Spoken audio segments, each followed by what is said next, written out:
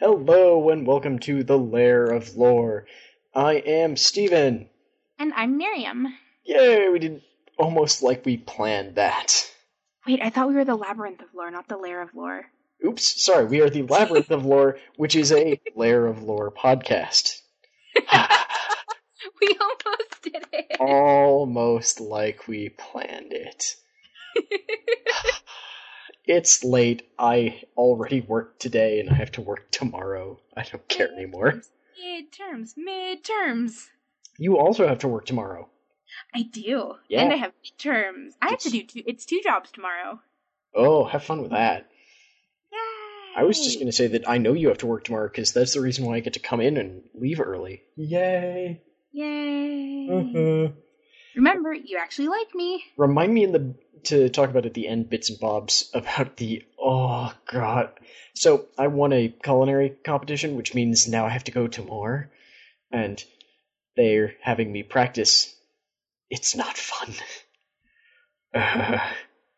Oh dear. Yeah, I am trained as a baker, not as a cook. It didn't go super well. Like, the food was good. I could have almost killed someone, but we'll go over that in the bits and bobs. That's okay. I'll remind you. Thank you. Much like work. So, we are the Labyrinth of Lore, a lore, Vorthos, story, flavor, art, whatever you want to call it, focused podcast. And essentially, if we think it's cool, we're going to talk about it. Pretty much. We very much like storytelling in general. We especially like the way that art and flavor text and even just the way cards work can be used to tell the story, which frankly is what most of this episode is going to be about. So sit back and relax and enjoy this new podcast. Yep.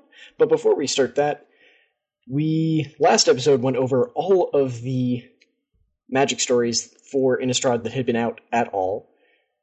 Of course, because we record on Tuesdays, immediately another one came out as soon as we were done. So, do you want to talk about that one? Because you told me who was in it, and I immediately went, I'm not going to read that right now. Yeah, I think of the two of us, I was the only one who was like, well, we should just at least see what's going on. I was going to look at it, and then you said, you told me it's a Jace thing, and I went, I don't care anymore, bye.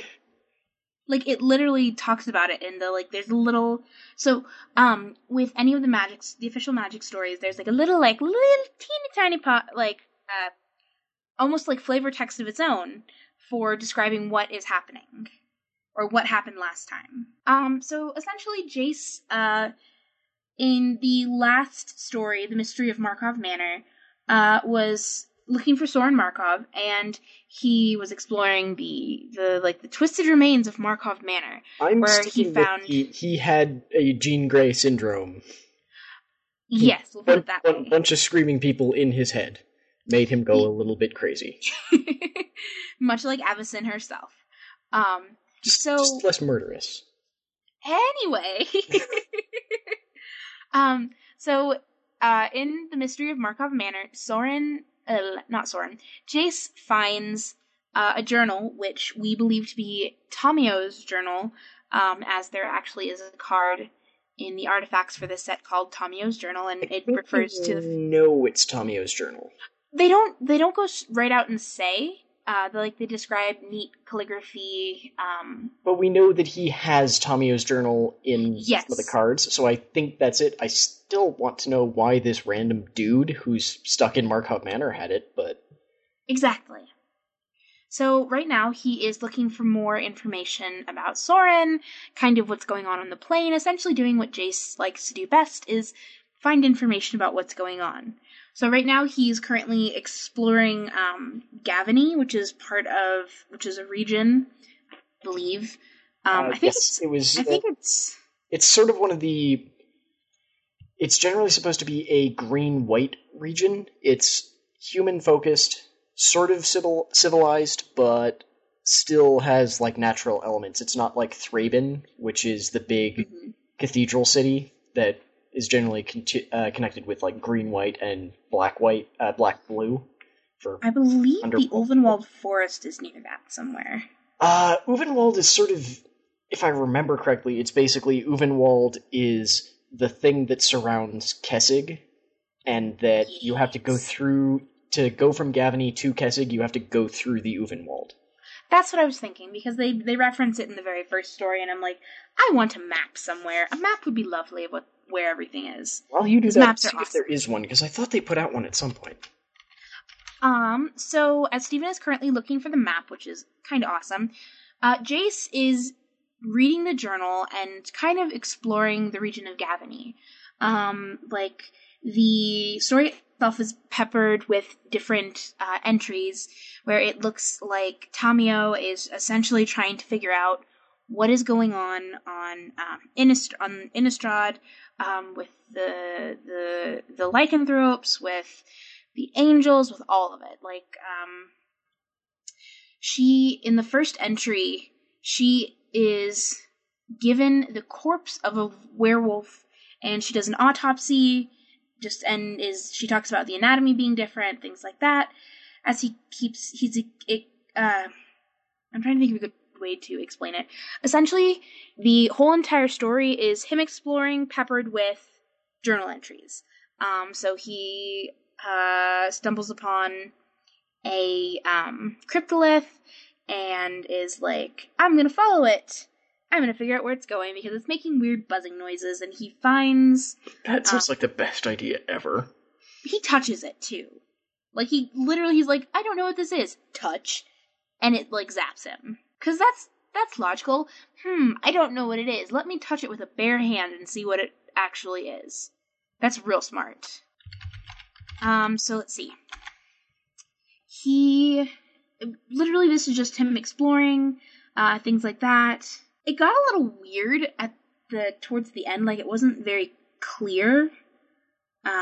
So he makes it into, a town near Gavany, like a village, but there's a place called the Drown Yard, and he comes upon a ring of cryptoliths in the Drown Yard. Actually, there's a full art for that, the Epiphany at the Drown Yard, which is one of the cards.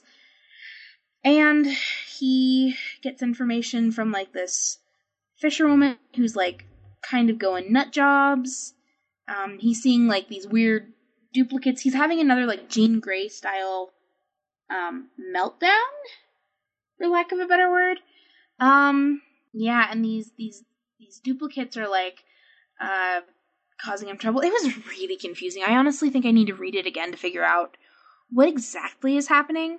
But essentially, Jace has found the Drown Yard. There's a big old ring of cryptoliths with what looks like a portal.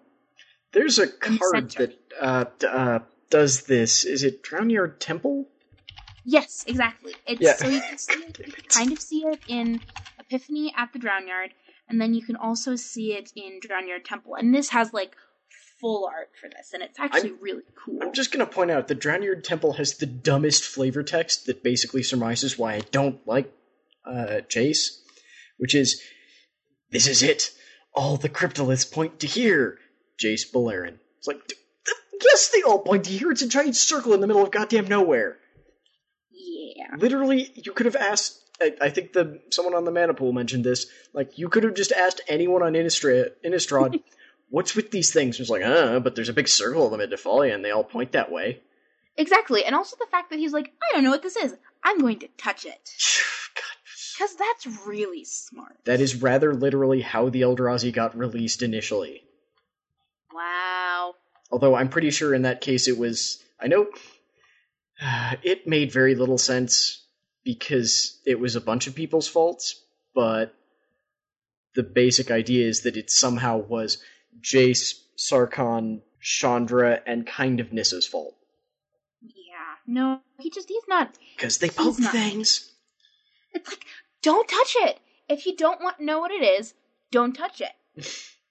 He's like a little child who is trying to explore something, so if you don't know what it is, you stick it in your mouth. But it can't hurt me. I'm Jace. I'm the main character. I very nearly very nearly dropped a curse word right there, so be proud of me. What a bloody idiot. Yup. However, I will also point out that Drown Yard Temple is now the most recent wallpaper, and it actually looks pretty sweet.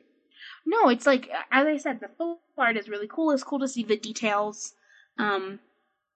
It's kind of awesome because it looks like there's lightning collecting on the edges of some of the cryptoliths. Yeah, and it seems to be spreading between them as well. Yeah. So it's going to be kind of cool. It's like, and what's going to happen next? It's probably going to be a portal. I'm kind of thinking there's a portal because there's a big glowy light in the middle. Usually when there's a big glowy light in the middle, something's going to come like busting out of it. Like, yeah, and we've established that Nahiri is using the cryptoliths to somehow manipulate the mana of Zendikar. Liliana is too, to a certain extent. I assume that Nahiri has basically set it up specifically for herself, and anything beyond that is just other people taking advantage of something that's already being done. Essentially, she's smashed through a wall, but that doesn't mean other people can't get through the cracks. Yeah, like the way is now open. I think very much she's trying to sort of create the bizarre.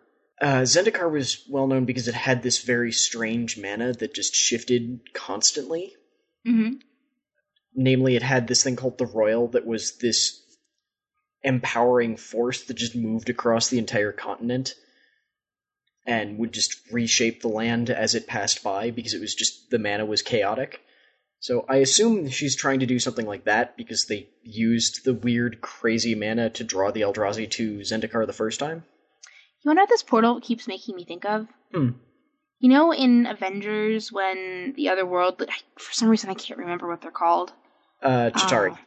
Yes, the Chitauri are like busting through a portal. Yep. It's what it makes me think of. I'm kind of terrified to know what's going to come busting through that portal because I'm just like... It's not going to be good. See, and I'm pretty sure I have an idea what's coming through, but at the same time, I don't know what it's going to look like through the lens of Innistrad versus Zendikar. There is a card that makes me think...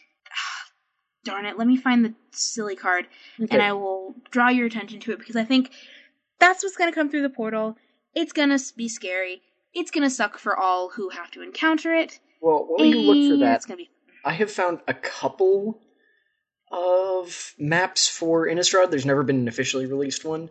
There's one that I'm hating less than the others, mostly because it actually has Kessig and Gavany next to each other. Though I don't like that it's got Thraben at the exact center of Gavany, so... But it's better than some of the other ones that are like... It has Gavany up in like the top... It just makes very little sense. None of them make a hell of a lot of sense, but this is the least... The one that fills me with the least hatred. Oh, by the way, I got a booster pack over the weekend that I opened, so I should... It's kind of fun.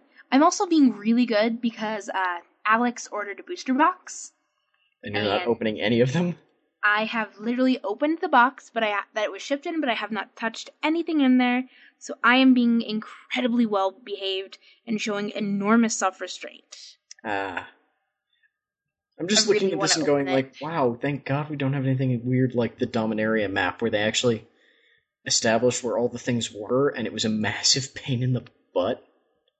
Bugger in hell, where is it? Like, I'm trying to find it. Like, it looked like... For some reason, it made me think of the Eldrazi, which is why I think that's what's going to come through. If I can find the stupid thing. Oh, and I finally figured out why exactly it is that I keep mispronouncing Ormondal as Ormenthal, because like 2 other podcasters who I listen to have been saying Ormondal or Ormenthal. God, son of... And I mean, that's not it. That's not his name. That's not his name. I think we have sufficiently established that his name is actually just, and it's not even just me. Every other podcast who I've listened to talk about him is just like, no, his name is totally Ormondal. You have to do like a voice with it. Like it doesn't saying Ormondal. That's not foreboding. Yeah. They're like, oh, he took over for Grizzlebrand. It's like Ormondal. Yeah. Like you almost have to like rasp it deep in your throat like a guttural voice and just breathe through it. Plus that card is actually seeing a bunch of play. I actually drew one. Oh, nice. No, I didn't. Actually, I didn't. Sorry, my older brother did. I was in Penn State and we stumbled across a comics book store that we had been to before, which was kind of awesome. And he bought one of the pre-release boxes that they had. And not only did he get that, he also got Jace and some other really cool cards. Nice. I believe it's the Wandering... What is it? It's like a cathedral. Where are you? The one I'm thinking of Westvale Abbey, but that's the one that turns into Ormondor. That's what he pulled. Oh yeah, Westvale Abbey. He pulled Westvale Abbey. I'm sorry. I'm still like slightly on East Coast time. Getting better at it, but like not that better. I'm just realizing that I forgot that they stopped doing the Planeswalkers Guide articles. I really miss those. Okay, since I can't find what it is, which is wondering if I had like a strange fever dream of this, because it was like really cool. It made me think, based on the shape of it made me think kind of Eldrazi-esque. Ah. Which is why I'm wondering if it's a flip card, but I will find out. If I do find it, I will point it out and be like, this was the thing. Okay. So. Well, so do you want to move on to our actual topic for the week? Yes, flavor decks. No. That's next week. Oh, whoops. It's the flavor of the mechanics. Ah, yes. Oops. I definitely prepped for next week this week. Well, then do you really want to? Well, no. Do you want to talk about the brief rundown of what we're going to be doing next week? Since we were going to talk about it a little bit anyway. Sure. And I feel like as you start to talk about it, it will click in my brain, and I will have something constructive to say. Okay. Oops. Okay, so the framework of a skeletal deck that I'm building right now is I'm calling the Innistrad Undead, which is primarily a blue-black deck with vampires and zombies. I'm so confused.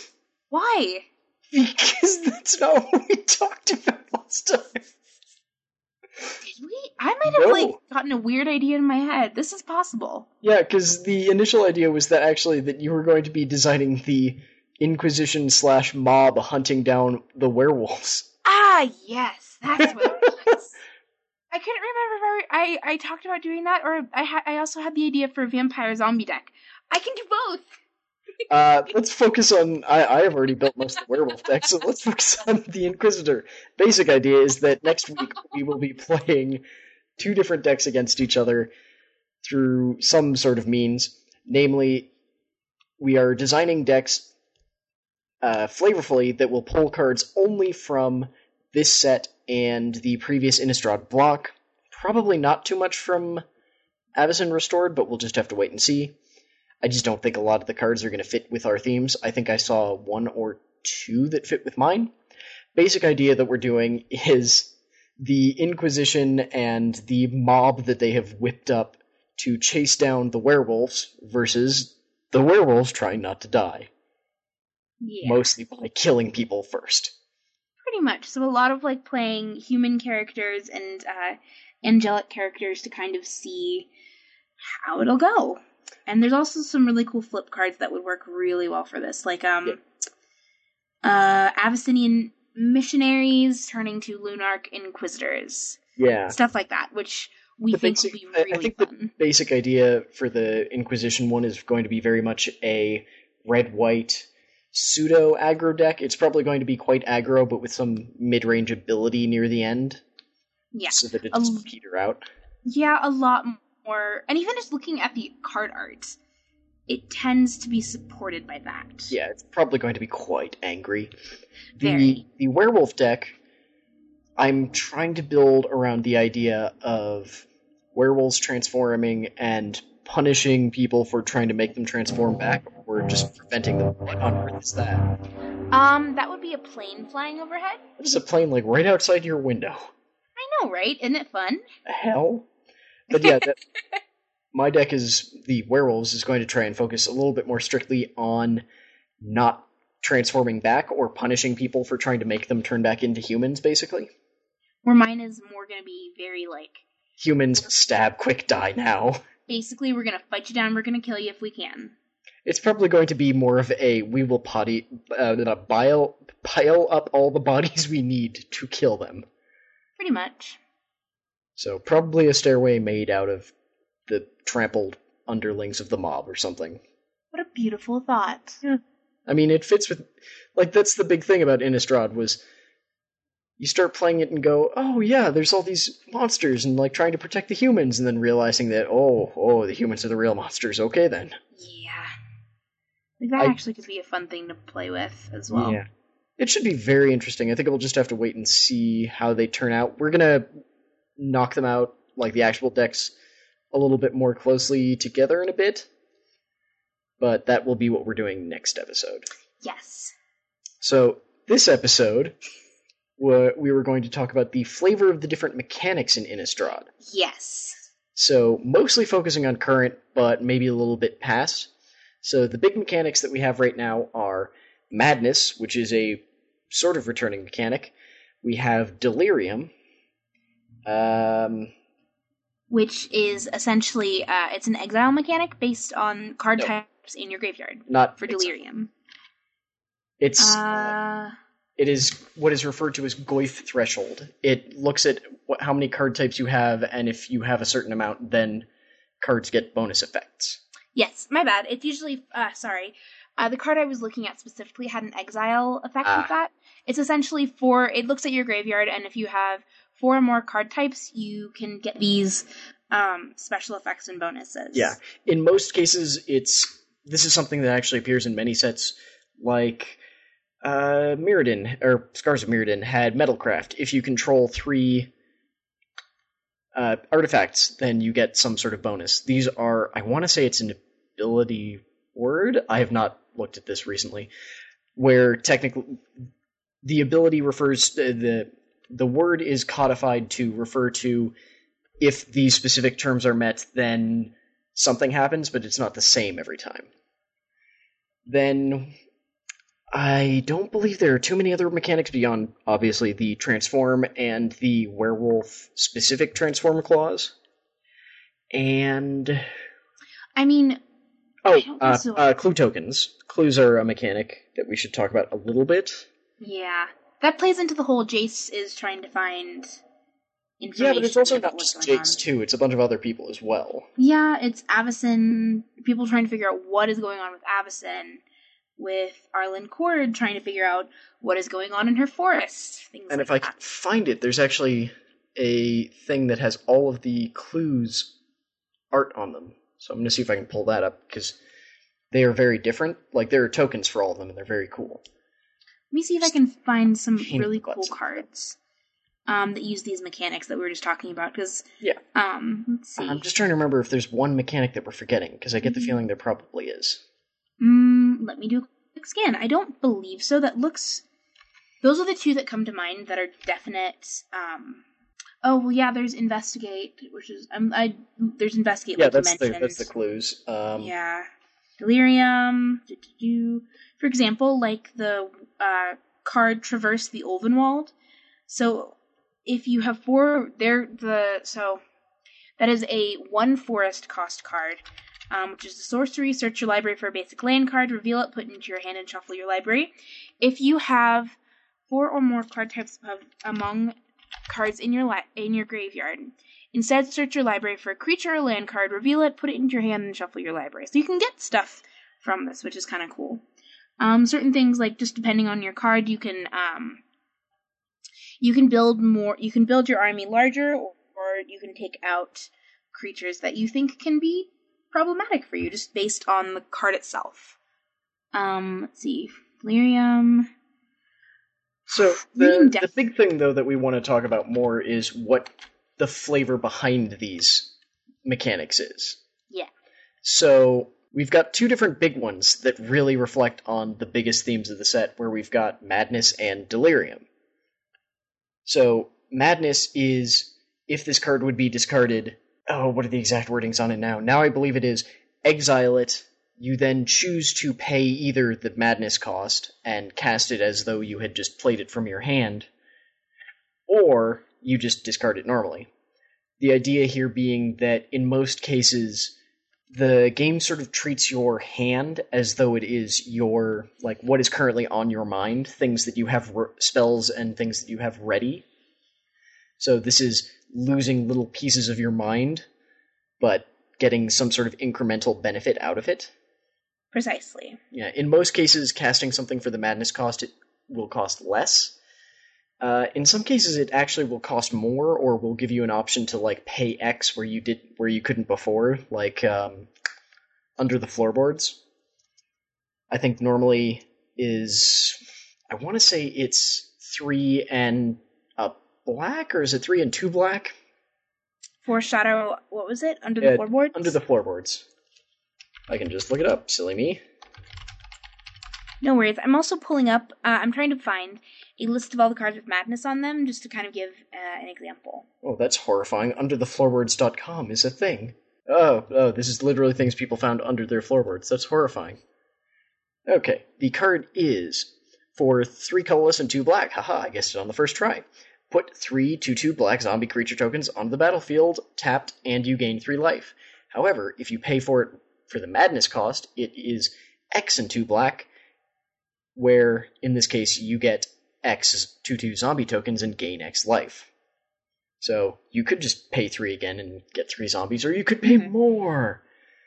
Then, Delirium, I'm sort of interpreting as what's happening after you've done this a lot. Like, you're no longer just sort of going mad, you've gone off the deep end. So instead of like little mini fits of madness, you're essentially existing in a fit of deliriousness. Yeah, it is. Or delirium. It is turned on now. You cannot undo it without serious effort. Yeah. And this is where we start seeing... There's actually a really wonderful card that I think sums up what delirium is in flavor perfectly, which I think I've actually mentioned on the show already. Last episode, maybe 2 episodes ago, is Reaper of Flight Moonsilver. As a normal card, it's just sort of meh. Like, it's not bad at all. Let me just pull up the actual card. I'm totally professional, and had that ready. No, I didn't. There we go. So, normally it is a 3/3 flying angel for 3 and 2 white. That's not bad, but it is by no means good. However, if you have Delirium, it gains the ability Sacrifice another creature. Reaper of Flight Moonsilver gets +2/+1 until end of turn. Activate this ability only if you have Delirium. This is literally, I think this is the exact stats of it too. Let me just make sure before I pull my head out of my butt. Yes, it is. So there is a card that is 3 colorless and 3 black, is also a creature angel, and is a 3/3 with flying, and has Sacrifice a creature and gain +2/+1. However, it's a black angel called Fallen Angel. This is literally white gaining a black ability because it's starting to go completely bonkers. And I see that right here. Hello. Yeah. I just very much like that as an idea. It's definitely cool. Yeah, it's that, especially it's pulling powers from its complete opposite, like one of its 2 enemy colors.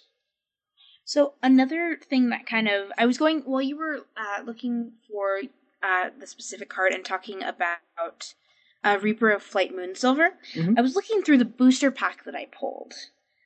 Because I know some of the things I pulled did have madness and some did have delirium. For example, the card Biting Rain. It's literally just a quick sorcery, -2/-2 until end of turn. So madness, the flavor text for this is on Innistrad, it is seldom wrong to stay indoors. It's kind of cool. It's cool to see how these new mechanics play into the story of the game. And how, essentially, people on Innistrad are starting to go a little bonkers. A little bit. I mean, there's even more cards where it looks like people are starting to change or mutate in some way. Like, you can look at many different cards and start seeing weirder things. Like, I want to say it's the werewolf who's a forge person. Oh, that guy. He had a story. It was sad. No, oh yeah, I forgot about that one actually. But no, what's his name? Is it It's not Forge Stoker. That's totally been used. It's a green card if that helps at all. No, it's red. Wait, are we thinking of the same card? No, provably not. I might be thinking of the wrong card. I'm talking, I think it turns into Flameheart Werewolf. Let's see. I know exactly what you're talking about. It's, Kessig Forge Master. Yeah. Kessig Forge Master turns into Flameheart Werewolf. Yes. If you look at its art, that's not actually an image. Darn you, Cool Stuff. This is not... If you click to zoom in on a picture on Cool Stuff, it doesn't actually zoom in on my computer. If you look at this card, it has 2 right thumbs.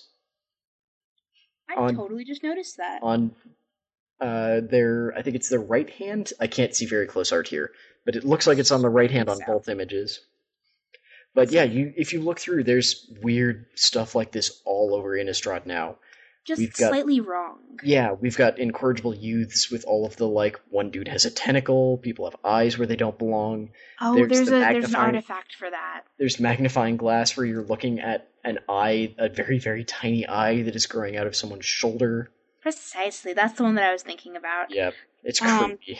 Oh god, there was a card whose art was used in one of the stories. He's got the eye that's, like, weirdly bigger than another. It was used in the Gitrog monster.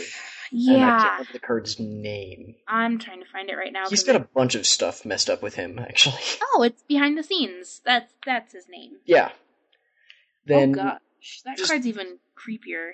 Yeah, as you move through, it seems like more and more people are having some sort of horrifying thing. Exactly. There's even... I want to say it's Grotesque Mutation? It's a black card. I want to say it's...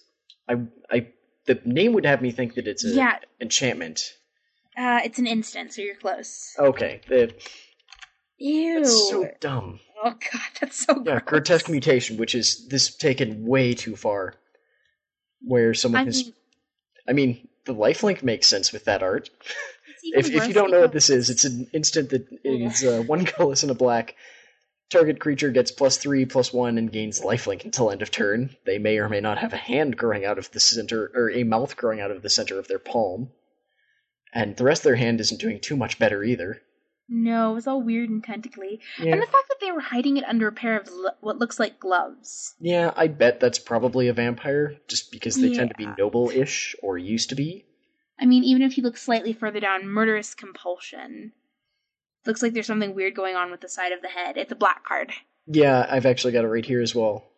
Yeah. I'm not seeing anything particularly, but I'm also seeing teeny tiny art. Okay, so if you look at the side of the murderer's head, it looks like he has a growth on his neck and his face is twisted. I couldn't tell if it was that or if it was just, like... Scarification? Just weird lighting or that, yeah. But yeah, a lot of people seem to be kind of screwed up in at least some way. And then, I mean, we've also got... Here's another one for...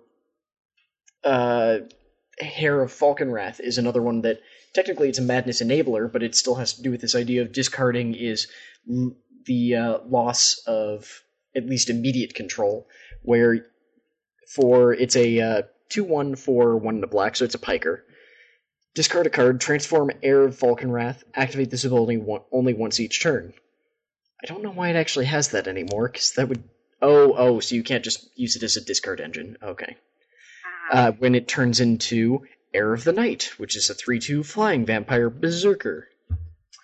That was one of my favorite cards. I brought that up to you. Yeah, and that was the one where I had to show you that the negative space was used to make a bat. I thought that was cool. Yeah. Have you flipped Kindly Stranger yet? You should check out Kindly Stranger. I remember that was a horrible one, but I don't remember what it does. Just check it out. And just, again... I think she also has a horrifying mutation. I think it's something like double pinkies.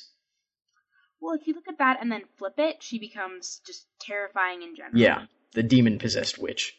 Essentially, she goes from like this, oh, look, little one, let me make you some cookies or something. No, do not talk to creepy old ladies out in the middle of the woods. It's a bad idea. Oh, you don't talk to creepy old ladies who live in the woods? No, never. Especially on Innistrad. My bad. But yeah, that's the basic idea, is you've got this madness is the short-term burst of, like, I don't know why I did that. That was weird. And Delirium is the, I have succumbed. I don't care anymore. Just let's do this. Let's do this. I mean, also if you look, let me pull up a card really quick with madness, just because I have a theory about this. Like madness, if you think about just madness in general, it'd be a short-term thing, like a quicker effect. That's the Whereas idea. Delirium, you have to have the cards built up in your graveyard to actually use it. Yeah, it's the result of being mad for too long. Yeah. And especially... that's the sort of ideas that discard in general is supposed to be immediate, like, loss of concentration or something probing, like, the top of your thoughts, whereas milling, so taking the top card of your library and putting it directly into the graveyard, is supposed to be the idea of something actively breaking down your mind. Not just going, ooh, let's take this one little bit off the top of your head. It's just, no. Just there goes your early childhood, there goes a little bit more, that sort of stuff. Another good indication of that would be Pick the Brain. Oh, I don't even remember what Pick the Brain does. Oh, again, it's got that fantastic art that we both madly fell in love with. Coloros art, and he doesn't get to do a ton each set, but he does some really good stuff.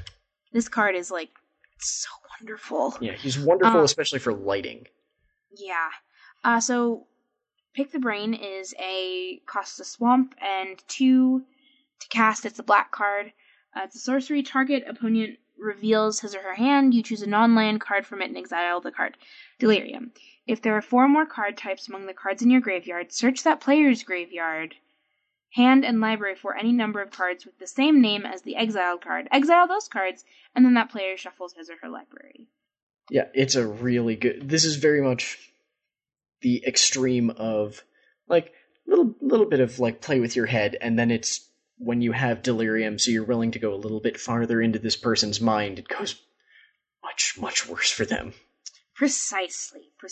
That's, it's see, I knew I would have stuff to talk about as we started talking. Yep. Yeah. Then there's still sort of a human sub-theme, which is, I guess, its own sort of thing. It's that humans tend to band together in some way. Yeah. In some cases, it's because they're easy to sacrifice, but not always. Or like an angry mob with torches. Yeah, so far there is not a plain human, a jobless human card, but that didn't come in until later in original Innistrad, and they were all red because they were, jobless and angry about it.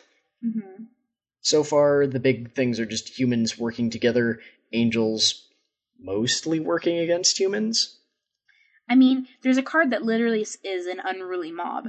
Yeah, well, that's one of the 3 cards that was reprinted from original Innistrad into this one. Oh, really? Yeah. We've got a weird thing that isn't so much mechanic, but is just interesting, where we've got the vampires becoming more, not so much militant, I guess, but actually joining together in a similar way that the humans are to form, I guess, basically militant, to become an army that is ready to defend not only Markov, but also just Innistrad itself from the angels and whatever Nahiri's doing. Yeah, theme-wise, all of the humans have either a career or they're part of the mob. Yeah. And they're clerics, soldiers, and knights, primarily. Yeah. And then you've got the lovely mob, the angry mob. Yeah, and remember that by mob, we do not mean, gang mob. We mean, a group of people who are looting. They have torches and they have pitchforks. Yeah, and at the same time, we've got... I like how in the first set, it was very much like the Ghoul Callers and the Stitchers, who made the black and the blue zombies respectively, were just sort of oh yeah, the angels are gone, that makes our lives easier. Now they're just for some reason the angels aren't able to, or they're mostly good about hiding from the angels, so they're just yeah, no, we've just been having fun and making new weird stuff. Yeah, he's kind of weird. They don't seem to care too much about the situation on Innistrad beyond just well, I mean, people are killing angels, so I can go use angels for my zombies now, so that's fun. I have angel parts to use. So exciting. I mean, the devils and demons seem to just sort of be okay with it. There is a cool new sub-thing with devils where we've got a bunch of... I think there's only 2 now, things that make these devil tokens that are 1/1s that when they die also deal 1 to a creature or player. But Dance with Devils is one of them. And then there's another one, but none of them just make 1. They all make a bunch. Let's see, so 2, that might as well be a mechanic on its own. Okay, the only one that doesn't so far that I'm looking at... Okay, there's 2 so far that I can see. There's Gibbering Fiend, and Hulking Devil. No, I'm just talking about the cards that make the devil tokens. Oh, yeah, no, so those are sorceries. So that makes... The first one is Dance with Devils, and it's 2 1/1 devil tokens. And even if you kill it, it's still going to do damage. Oh, yeah. And then there's Devil's Playground that makes 4. Which is kind of... Yeah. And again, when you kill the devil, it's still going to hit you. It's going to hit you, or more likely, it's one of those problems of it is a 1/1, but it's going to trade for anything with 2 toughness or less. It's basically, they are vindictive little buggers. Exactly. Like, you still have the link I sent, right? That has all the tokens? Yeah, like, they even look mean. I don't know how, but the devil token art has managed to set a femur on fire and is going to stab you with it. This is true. And then, really quickly, before we move on to anything else, I think this is going to be a fairly short episode just in general, because we don't have a big topic this time. By that, I mean we've only been going 40 minutes already. Is the clues, because there are 6 of them, and they're all supposed to be things that have happened, and most of them actually have flavor text from Tomio's journal. Mm-hmm. So, do you want to just bounce back and forth between them? Okie doke. So our tokens... Mm-hmm. Just the clue tokens. Okay, so the first clue token is what looks like an amulet. Yeah, so I don't recognize the symbol. I don't either. That's the cool part. It's a round amulet, looks like it's made out of brass or some sort of a dull gold. Or maybe wood. And something, I wouldn't say wood, it's got too much gleam for wood, and it doesn't have any sort of graining. I think the outside looks too clean for wood, but the inside might be wood. Possibly. I'm trying to figure out the symbol on there, because that is a weird symbol. Yeah, it's I'm not familiar with at all. So it looks like, I'm just looking at the symbol, it looks like you have a circle, with what looks like claws coming off of it. I was going to say J's, but that works too. It looks kind of like clawed fingers, is what it makes me think of. Like if you curled your fingers into a claw. Okay, I will agree with tentacles. I'm totally not pushing something here. I know, right? The flavor text on this card is, their chanting grows louder as the tide rises. And that's from Tomio's journal. Because something that's happening, which is a tie-in to the magic stories, is that the tide has gone wonky somehow. It doesn't listen to the moon anymore. Nope, no more. The moon is no longer doing stuff. Someone else is messing with it. I also take back everything I said about wood, because I'm realizing that there are shells next to it. This was dropped, at a beach. So it might be in the drown yard? It probably is in the drown yard, because they would be the ones chanting about tides. Yep. So up next we have a bloody, giant feather of the purest snowy white covered in blood next to... I know who that's from. Or, there's a lot of them that are serving said person now. And it's laying on the bloodied arm of probably a dead person. Yeah. With angels came mysteries, Tomio's journal. So basically she's going, what the hell? Why are they killing people? Okay, the next clue, looks like it's taking place at Markov Manor, like a chunk of Markov Manor that's currently falling apart. Yeah. So if you look at any of the cards that concern Markov Manor, you can see how it's currently falling apart, and chunks of it are floating in zero gravity. So the flavor text on this, remember to have Genric search Markov Manor. Well, so now we know why that guy was there. Exactly. And really quickly, because I've never heard of this person before, he is a blue-aligned astronomer from the plane of Innistrad, who is widely respected but feared for what his knowledge might hold. He is believed to appear on... You're not going to tell me what this card is, are you? You're not. Oh, of course you're not. God darn it. Along with a particularly bare stretch of the Silver Beach looms a tall tower. The mortar has been mixed... Yeah, so he's an astronomer. He keeps away worlds with wards. There's nothing here that is not just he's an astronomer. And he apparently worked with Tomio in some way. Oh, he is on the card Lunar Mystic, and referred to on the card Towergeist.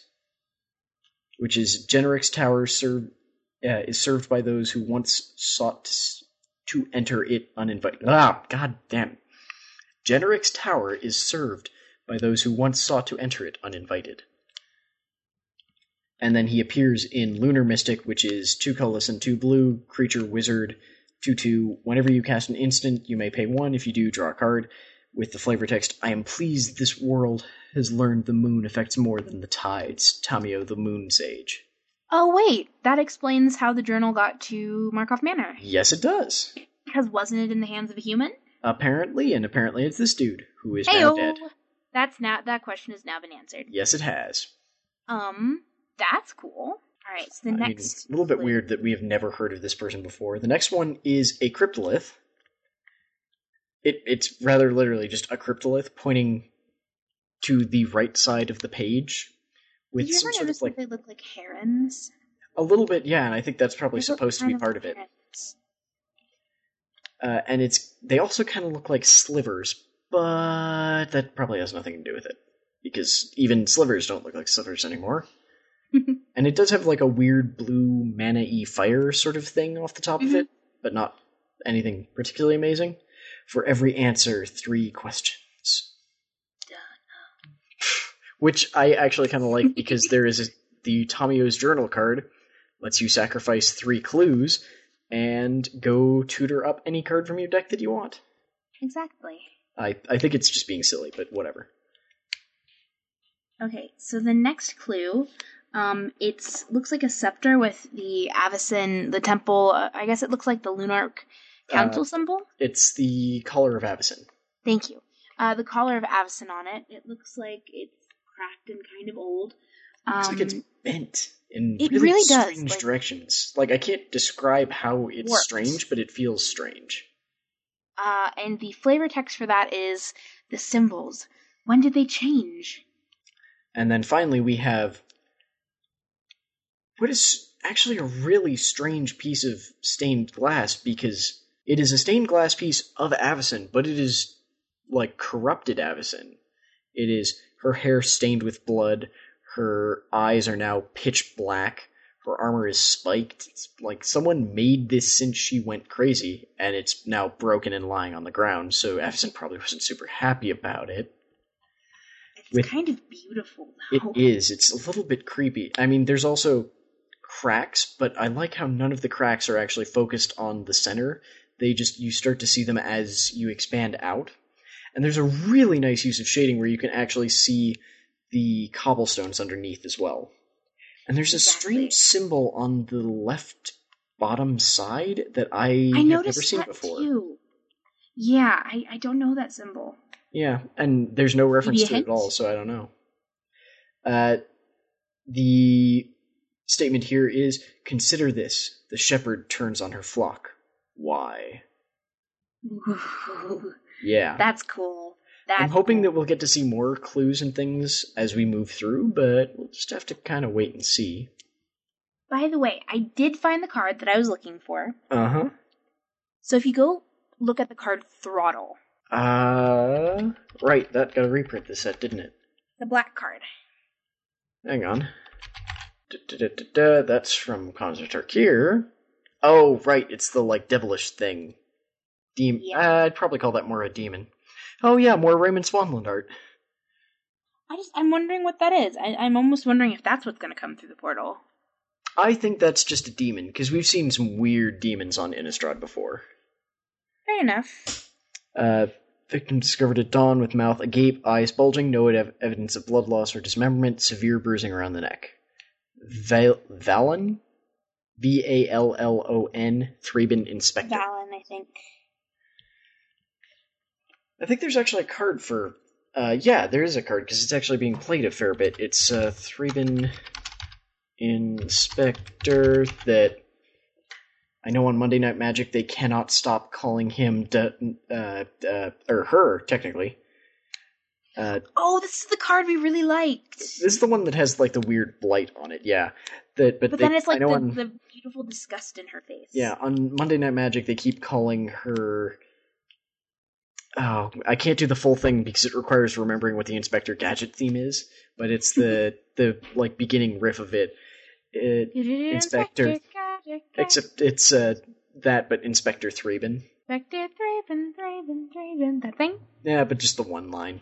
They just do like the first riff and then just Inspector Thraben. Okay. And it's in my head, but I cannot replicate it because I have no sense of rhythm at all. But yeah, she's actually a cool one. She's a cool one because she's very much you play me turn 1 and automatically, no matter what, you have a turn 2 play.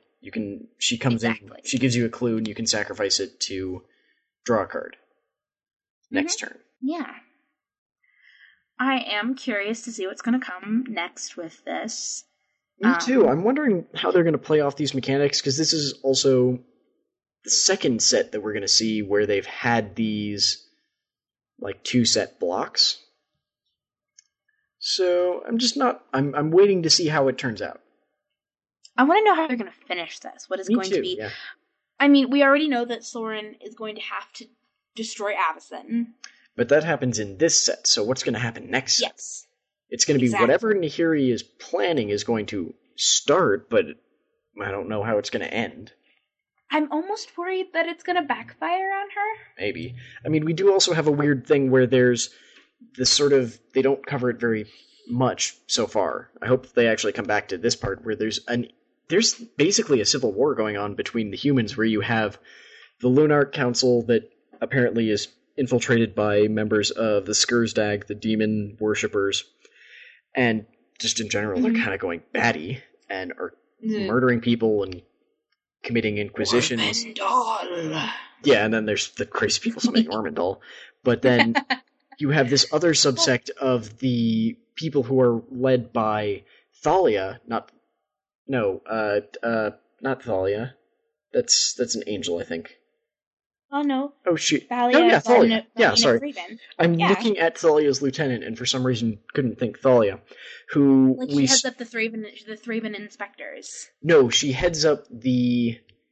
I want to say she called it the Knights of St. Traft. She named her new organization after St. Traft, specifically. It might actually say it on the card that now does what St. Traft...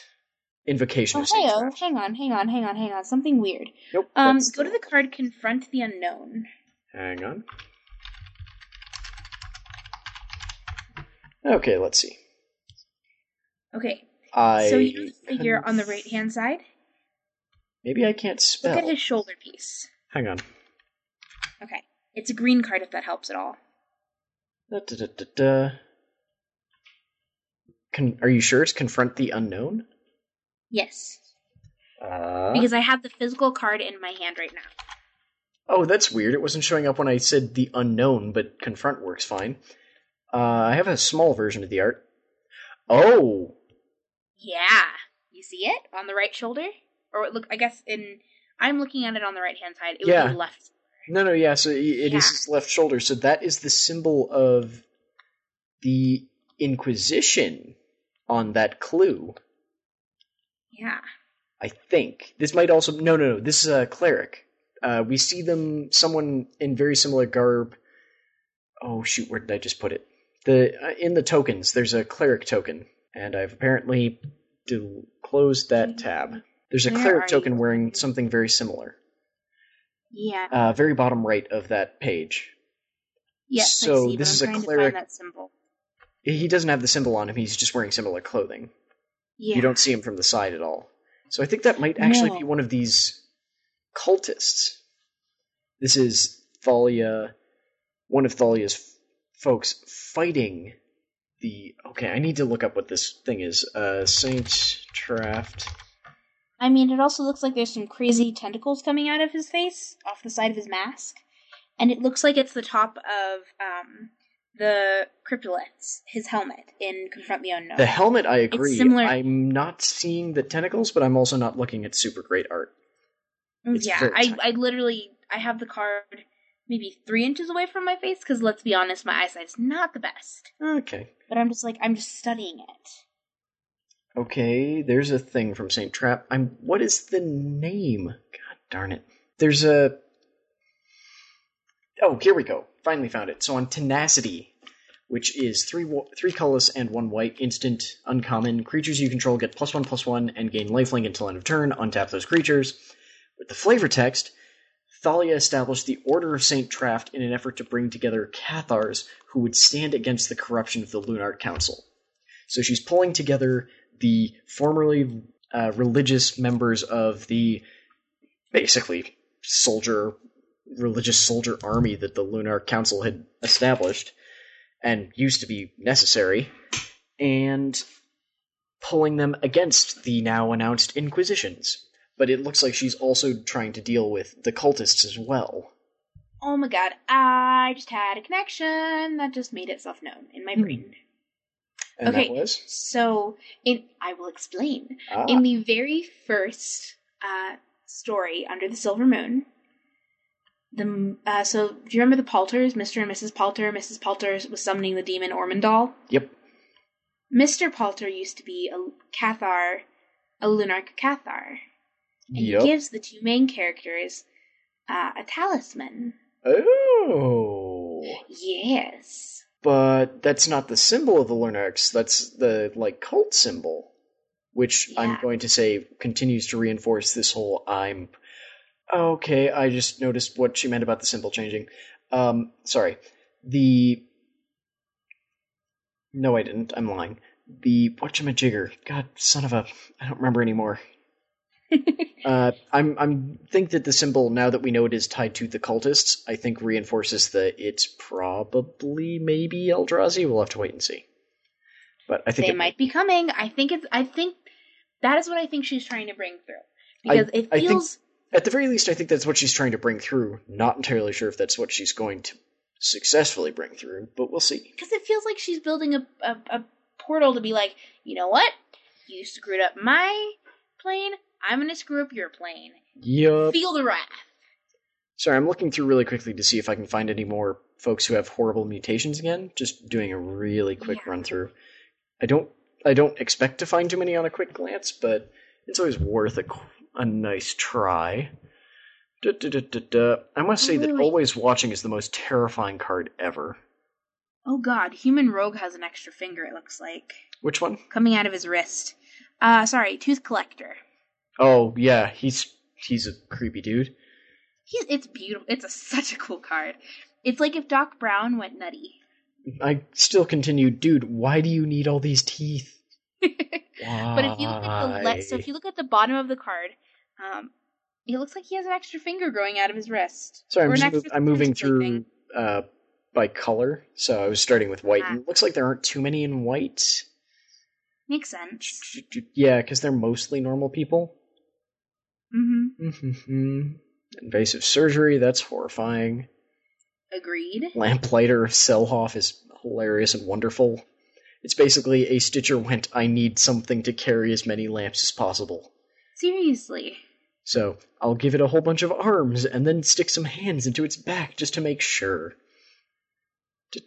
There are not a ton of humans, or even, humanoid things in here, so that's not great. Yeah, so behind the scenes has a whole bunch of things screwed up. The guy in that also has webbed fingers. Hey, Steven, I think the symbol that we were talking about? The, circle with tentacle things? Yeah, I think they're working for Nahiri. Yeah, I don't know if they're working for Nahiri, but I think they are worshipping whatever she's trying to bring through. White card Nahiri's, I hate this. Machinations? Machinations. The word machine is a sound, but it's like machinations. Yeah, but Nahiri's machinations has... I think she is not so much having people work for her, so much as just they are following her, and it is suiting her needs right now. Fair enough. I don't think she really cares all that much about them, and will just walk away as soon as she's done. I could see that happening. Yeah, I'm still not seeing any more horribly mutated people. I mean... Broken Concentration in blue is creepy. I mean, what color are you in right now? I'm scrolling down to red, but again, I'm doing a really quick look over. Broken Concentration's got some... Let's see... No... I must I say mean, there's that I all those love... lovely Stitcher monsters. Yeah, Those but are creepy. they probably weren't mutated. They were just screwed up by Stitchers. I Yeah, love no, that's what I Vildarin's was... Duelist because he's just... One, he's way too happy. Two, he's literally like, I stab you, and he's throwing like a weighted cloak over you just to make sure that like you can't get away. It's like, Yeah. I have yet to find my equal. And just ignoring the fact that I am blatantly cheating. Looks like Byway Courier might be missing fingers on her left hand. I mean, we talked about our lovely friend Grotesque Mutation already. Yep. And I noticed Murderous Compulsion. Yeah, I'm not seeing... I'd love to study that one, like, close up. Might Beyond Reason, dude has some screwed up stuff on him, but that's mostly because he seems to have some sort of, like, scaly freckles all over him. I think that's pretty much it. I'm surprised that Root Out isn't in some way related to... Well, I'm surprised that the art on Root Out is not used for clues, because it's like a rock tied to a true Abyssinian symbol. It just looks really interesting, and I don't know why we're not seeing something like that more. Because it's that sort of Kessig, we believe in Avicyn, but we don't depend upon her as we don't much. depend on her. We, like, make our way still. It's that very much that northern, like, we got this, we'll handle it ourselves. Yeah. Like, I gotta Death Cap Cultivator. Did you look at that? That, I think, is just a dude who lets his mushrooms grow on him because he's weird. Okay, well, that's plate that's looks creepy. sweet. It has nothing to do with mutations. It just looks sweet. Which one? Slayer's Plate. It's a artifact equipment for 3. Equipped creature gets +4/+2 whenever equipped creature dies. If it was a human, put a 1/1 white spirit creature token onto the battlefield with flying onto the battlefield, and it equips for 3. It just seems like a really good card. Yes. Okay. I think that really just kind of wraps up what, like, talking about the Madness Delirium mechanic and what it means for the storyline. Yeah, I mean, there were other abilities in previous Innistrad, but that focused more on the whole, like, death and the humans being this not underprivileged, this, like, beaten down group, where you had... Essentially, they're cattle. Yeah, where you had, like, Morbid that would trigger off of... that was similar to Delirium, where it would trigger off of things dying in a turn, you'd get an extra bonus. Or, there was Fateful Hour, which was just dumb, because it was, you get an extra bonus if you're at 5 or less life. Like, if I'm at 5 or less life, I don't think one card is going to really help that much. It was not my favorite mechanic ever. Then we had Flashback, because we already have a bunch of things pulling stuff out of the graveyard. Might as well find a way to, like, pull spells out of the graveyard. Exactly. Thank God they didn't bring that back. It would have been bad. Mostly because... Paired with... I was going to say, mixed with Madness and Delirium, it could be kind of dangerous. It's more of just, well, yeah, it would be dangerous, but then you also have to deal with the fact that you're bringing in an ability that... So whenever you cast a spell with Flashback from the graveyard, you exile it. Then you have to deal with all of the extra stuff of, oh, well, my opponents have Eldrazi, they can just, like, go, hey, that exiled stuff, put it back in your graveyard because I get an extra bonus, but now you can cast it again. So, there's just so many reasons why that's a bad idea. And I'm glad they didn't do it.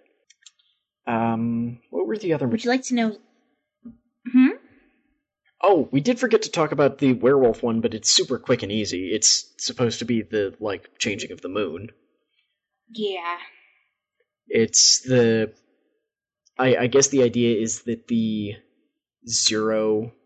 no one casts any spells is supposed to be a silent night where nothing should go wrong, but all of the werewolves transform. Yeah. And then the cast 2 spells is the coming of the next morning, when everything... You sort of have to look on and see, okay, how badly did things go? Yeah. Let's see. But I mean, thinking back at original Innistrad, yeah, they had the same werewolf transform mechanic. They had Morbid, they had Faithful Hour in Dark Ascension, Undying, which was pretty simple. The damn thing wouldn't stay dead. Avacyn Restored was sort of its own thing, but had that weird stuff with having... Oh lord, what's it called? Soul Bond, which was an entirely unique mechanic that I don't think they'll ever return to because it was just strange. It was cool, but it was really strange. And there was another one. Because they didn't have transform cards and they didn't have flashbacks, so they had to bring in another mechanic, and I just don't recall what it was. It didn't make a big impression. I assumed as much. Yeah, Avacyn Restored wasn't a bad set by any means, it just wasn't the best set. Which is bad. Innistrad was amazing. And Dark Ascension was kind of dumb. And I mean, Shadows over Innistrad is shaping up to be kind of a cool set. Oh yeah, so far. Like I was kind of interested in Khans of Tarkir in general because, yay, it's Khans, it's interesting. And then they kind of screwed up that world. And they've even admitted that they screwed up that world by leaving it with the dragons in control now. Yay. And then, that's not a good idea. Yeah, and then Return to Zendikar was interesting. I really like Eldrazi, but at the same time, I don't know why, it just didn't grab me the same way. And I just did not care about Theros at all, so... Yeah, you also just have, like, a general, like, hate for Jace. Yeah, but Jace hasn't even been involved in most of this. I mean, he was involved in the Zendikar a little bit, but even then, it was basically he showed up at the end and went, I'm going to do a thing! Let me touch it! I'm gonna be involved in this story somehow. It's like he found the pattern for anchoring the Eldrazi to be completely physically locked into the world. Like, why did you find that out? Yeah. In someone's mind? Why didn't they share it? Again, it's like, yay, white protagonist coming in and saving the day! What? Yay! I mean, we already had literally the elf girl, the crazy Firestar, fire woman, and the Gideon, who looks kind of white, but they finally started to fix it since he was supposed to be, were he from from our world, he's supposed to be like Indo-Iranian, I believe is the official story, because he's from Theros. So they've started to make him look more like that. Kind of a mixture of like Greek, Mediterranean. Yeah, sort of. I still love the way that Loading Ready Run just looks out and goes, like, he looks like a Chad, so we call him Chad. I could totally see that. And back when... Oh my god. The Mana Tiana refers to him as an anatomy display. And then when the Mana Pool did, I think it was called Mythic Consultation, which were basically ask a question and they would write stuff for how certain planeswalkers would answer it. And it was wonderful because this was back when Sarkhan was completely batty. They had a running joke of like, yeah, he's been living in our bathroom for like 2 weeks. And then just they come back and it's like, he's now moved into the dumpster and is shouting his demands into the building. And it was just, they made Gideon just be a bro. And it just felt so appropriate. He looks like a bro. He really does, like a muscle-bound bro. Yeah, and that's why Loading Ready Run called him Chad, because it's a very bro name. He totally looks like a Chad. Like, I'm pretty sure I can approve. Like, they were talking about how they have a, like, yearly snowboarding, skiing trip. And one year they did a feed dump from, which is their, like, goofy news show, from the hot tub, which is now a regular thing they do every year they do this, but they were talking about how their upstairs neighbors during this ski trip, they were pretty sure, like, 4 of them were named Chad and were drinking the version, like, whatever the Canadian version of just, like, Pabst Blue Ribbon, the stuff you can get for $1 for a 12-pack. Oh god, like Natty Light. Yeah, but the Canadian, whatever it is. And they were just, like, throwing them down over. It's like, and we're pretty sure they're all named Chad except one guy. So, Who's named Mark? Probably. I don't remember. It was something like Broy. If you have not seen Loading Ready Run stuff, they're the folks who do Friday nights. You should check them out. They're very silly and funny. They also run a whole bunch of other stuff. Like, a lot. They stream basically every day of the week. I think that sort of got into final thought territory. I think so. Finish up before we head over to the remaining extra bits while I edit? I mean, I think some cool stuff that I've listened to this weekend, like, so there's a podcast that I listened to recently. I listened to the first 3 episodes of it. It's called The Mysterious Secrets of Uncle Bertie's Botanarium. I've never heard of it. You need to listen to it. It is fantastic. The storyline is interesting. It's mostly narrated by Jermaine Clement, who's a part of Flight of the Conchords. I was about to say, that name sounds remarkably familiar, but not in it is. I listen to it, but that someone has probably told me. And if he's from Flight of the Conchords, really I can think of 4 people who would have told me about him. I mean, I don't really know any Flight of the Conchords music, but I will say that folks who really like it. Yeah. The Mysterious Secrets of Uncle Bertie's Botanarium is awesome. It is like it's completely ridiculous. Oh my gosh. It takes place in 1768. So the main character is looking for the source of all pleasure in the world, heaven's clover. He's a botanist. And it's ridiculous, and it's funny, and it's incredibly well narrated, and they even have, like, sound effects and fantastic music, and it's wonderful, and the storyline is beautifully absurd. I know the first 3 episodes are free, just via your standard iTunes podcasting, and then the rest you can find on their website, howl.fm, and I think it's $5 for a monthly subscription, or $4.99 for a monthly subscription. And you get a bunch of other stuff. This is the same people who put on WTF by Mark Maron. Wait, what? WTF by Mark Maron was just him. That was the whole thing. It was supposed to be him out of his garage. But there's also extra content by him on this website, if you remember. Weird. Sorry, I just don't care for him anymore.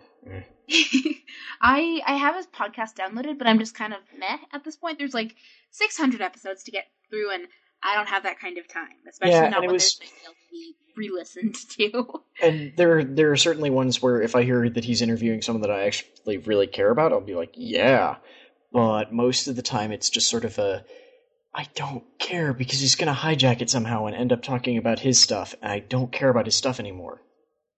Yeah. I'm listening to it because I used to listen to it because he was a really good interviewer. Well, a good interviewer. And didn't focus on himself. But now he tries to, for a while there, he had a really bad habit of, you did shows in New York? I used to live in New York for X amount of time, and I played at this place. Did you ever play at this place? Oh, you're not a comedian. Well, this place was this great comic club, and it would just ramble about his own past. But I think he got a lot. I've been led to believe that he got a bit better. I know that his interview with President Obama was actually pretty good. That's always cool. Like that one I listened to, went out of my way to listen to. But yeah, let me see. Anything else I've listened to, watched, or read recently? I'm rewatching The Twilight Zone because, let's be honest, creepy is fun. I like creepy, macabre stuff. It's so beautiful. Yep. Let's see. Oh, new posts on neon.net on the blog. How to Hide a Body. Yep, they are now. Look at it. It's kind of fun. They are regularly. It's a 10-part series that will be coming out every Tuesday and Thursday at 8 a.m. Central. No, Mountain Time. Mountain Time. Yeah. I'm trying to think if I've been doing anything because I just work and I work and I work, but then I come home and I was traveling this weekend. Yeah, I come home and then I record videos so we've got 2 different Let's Plays running right now. Right now they come out both an episode on Monday, Wednesday, and Friday. We're probably going to change that up just so that there's always an episode coming out. Trying to do an Overwatch video a week, Overwatch lore video a week, but they take significantly more effort, and seeing as I'm still working full-time and looking at doing multiple jobs, yay, fun, it doesn't actually work out quite that well, but we're trying to do more of them. If you have any interest in Overwatch at all, I would suggest going and checking some of them out, because I think they're fairly interesting, and if the view numbers compared to the rest of my videos are any indication, they seem to be fairly interesting to other people.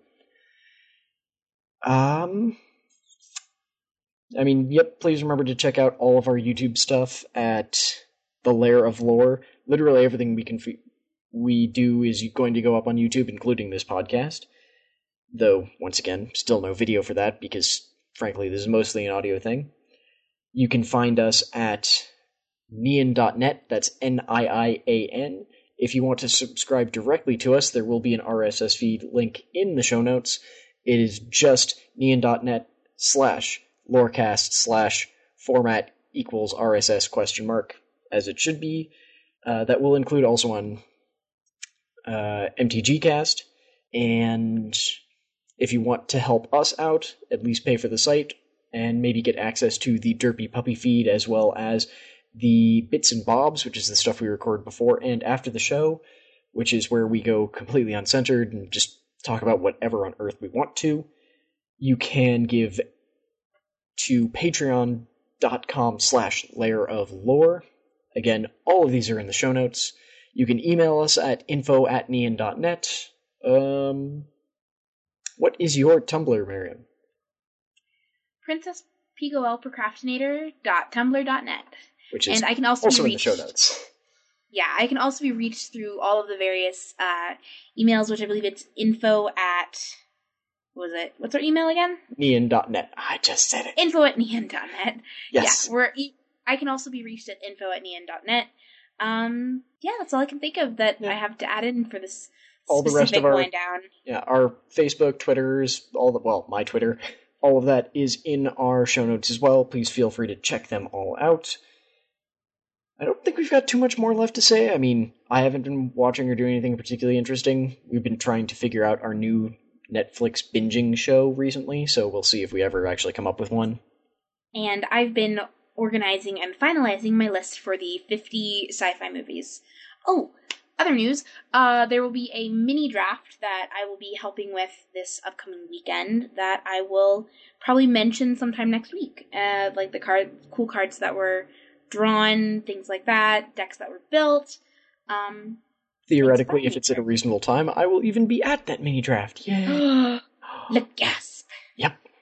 Finally get to play some Shadows over Innistrad, because I had to work during basically the entire time that there was a pre-release going on, and I just did not care to... There's a weird thing in Denver where a lot of places they'll do drafts, but they almost always play for picks. So you don't keep anything you actually draft, and I've never been a fan of that for no good reason, honestly. Yeah. So, But with that, I don't think we have anything else left for you, so please enjoy, and we'll see you next time. Bye. Thanks for listening.